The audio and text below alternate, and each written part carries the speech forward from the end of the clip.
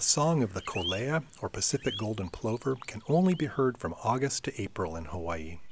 By late April, parts of their golden plumage have changed to black and white, and they embark on an incredible 3 to 4 day non-stop journey to Alaska to breed.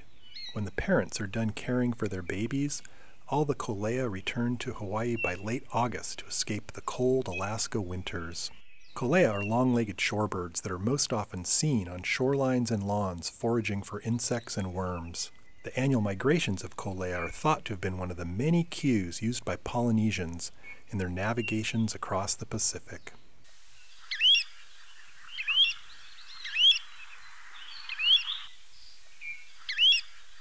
For Hawaii Public Radio, I'm Patrick Hart from the Biology Department at UH Hilo.